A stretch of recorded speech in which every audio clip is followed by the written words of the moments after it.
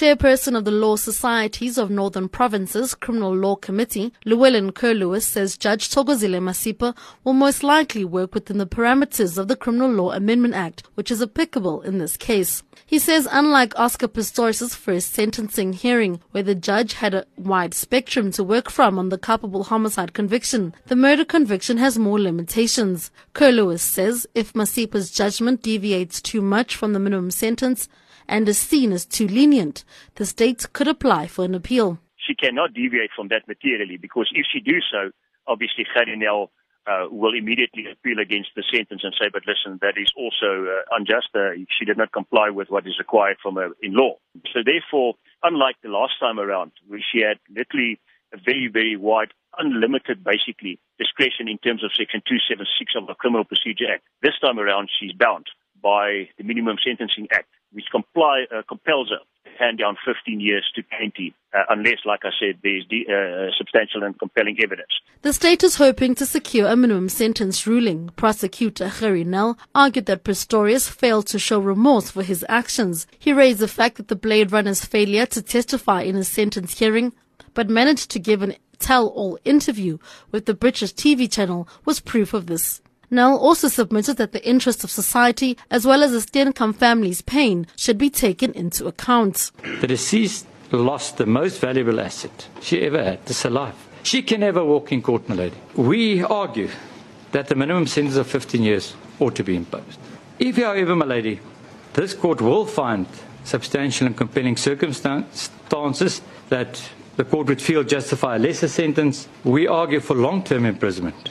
Pistorius' defense team highlighted his physical and emotional vulnerability as factors to try and persuade the court to deviate from a lengthy imprisonment term. They argued for a non-custodial sentence, submitting that the former athlete would be better suited serving a community through charity work. Lawyer Barry Rue argued that Pistorius is being punished continuously as he's still being vilified by society and lives with the guilt of killing his girlfriend. The accused has paid from the minute he fired the shots and will pay for this for the rest of his life. It's not going away. He lost his future with his chosen loved one. He has paid physically, losing his health. He has paid emotionally. We say he's a shell of the man that he was. We know in the evidence, not only by Professor Scholes, but also the pastor. And the pastor was never challenged on that. He's a broken man. Kerr-Lewis says from arguments submitted by the defense, there isn't enough compelling evidence that should persuade Judge Masipa to hand down a non-custodial sentence. That's why he tried to persuade the court of Oscar's vulnerability, because that is obviously a very important factor. And that could be the determining factor for her to decide, well, I'm going to deviate from the prescribed minimum sentence. And that can assist her in handing down a lighter sentence.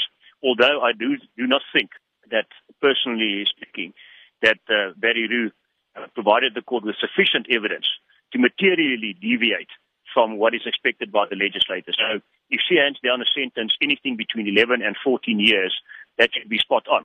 Criminal defense lawyer at BDK Attorneys Ulrich Rue says there's a possibility that Pistorius might serve a minimum of 6 years in jail. He says there's a likelihood that the Blade Runner could receive a short custodial sentence coupled with community service and or a suspended sentence. Rue says there's numerous mitigating factors Judge Masipa must take into account. I do think that she will take the following factors into account, and that is obviously that Oscar Pistorius has already served 1 year of imprisonment. He's been under house arrest for almost another year.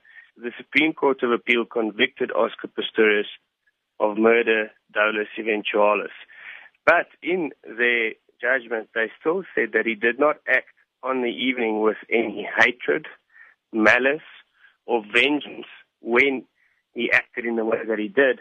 And thus the argument is there that his actions do not amount to being so far removed from a culpable homicide conviction. Proceedings are expected to kick off at 10 a.m. I'm Noma Bolani in Johannesburg.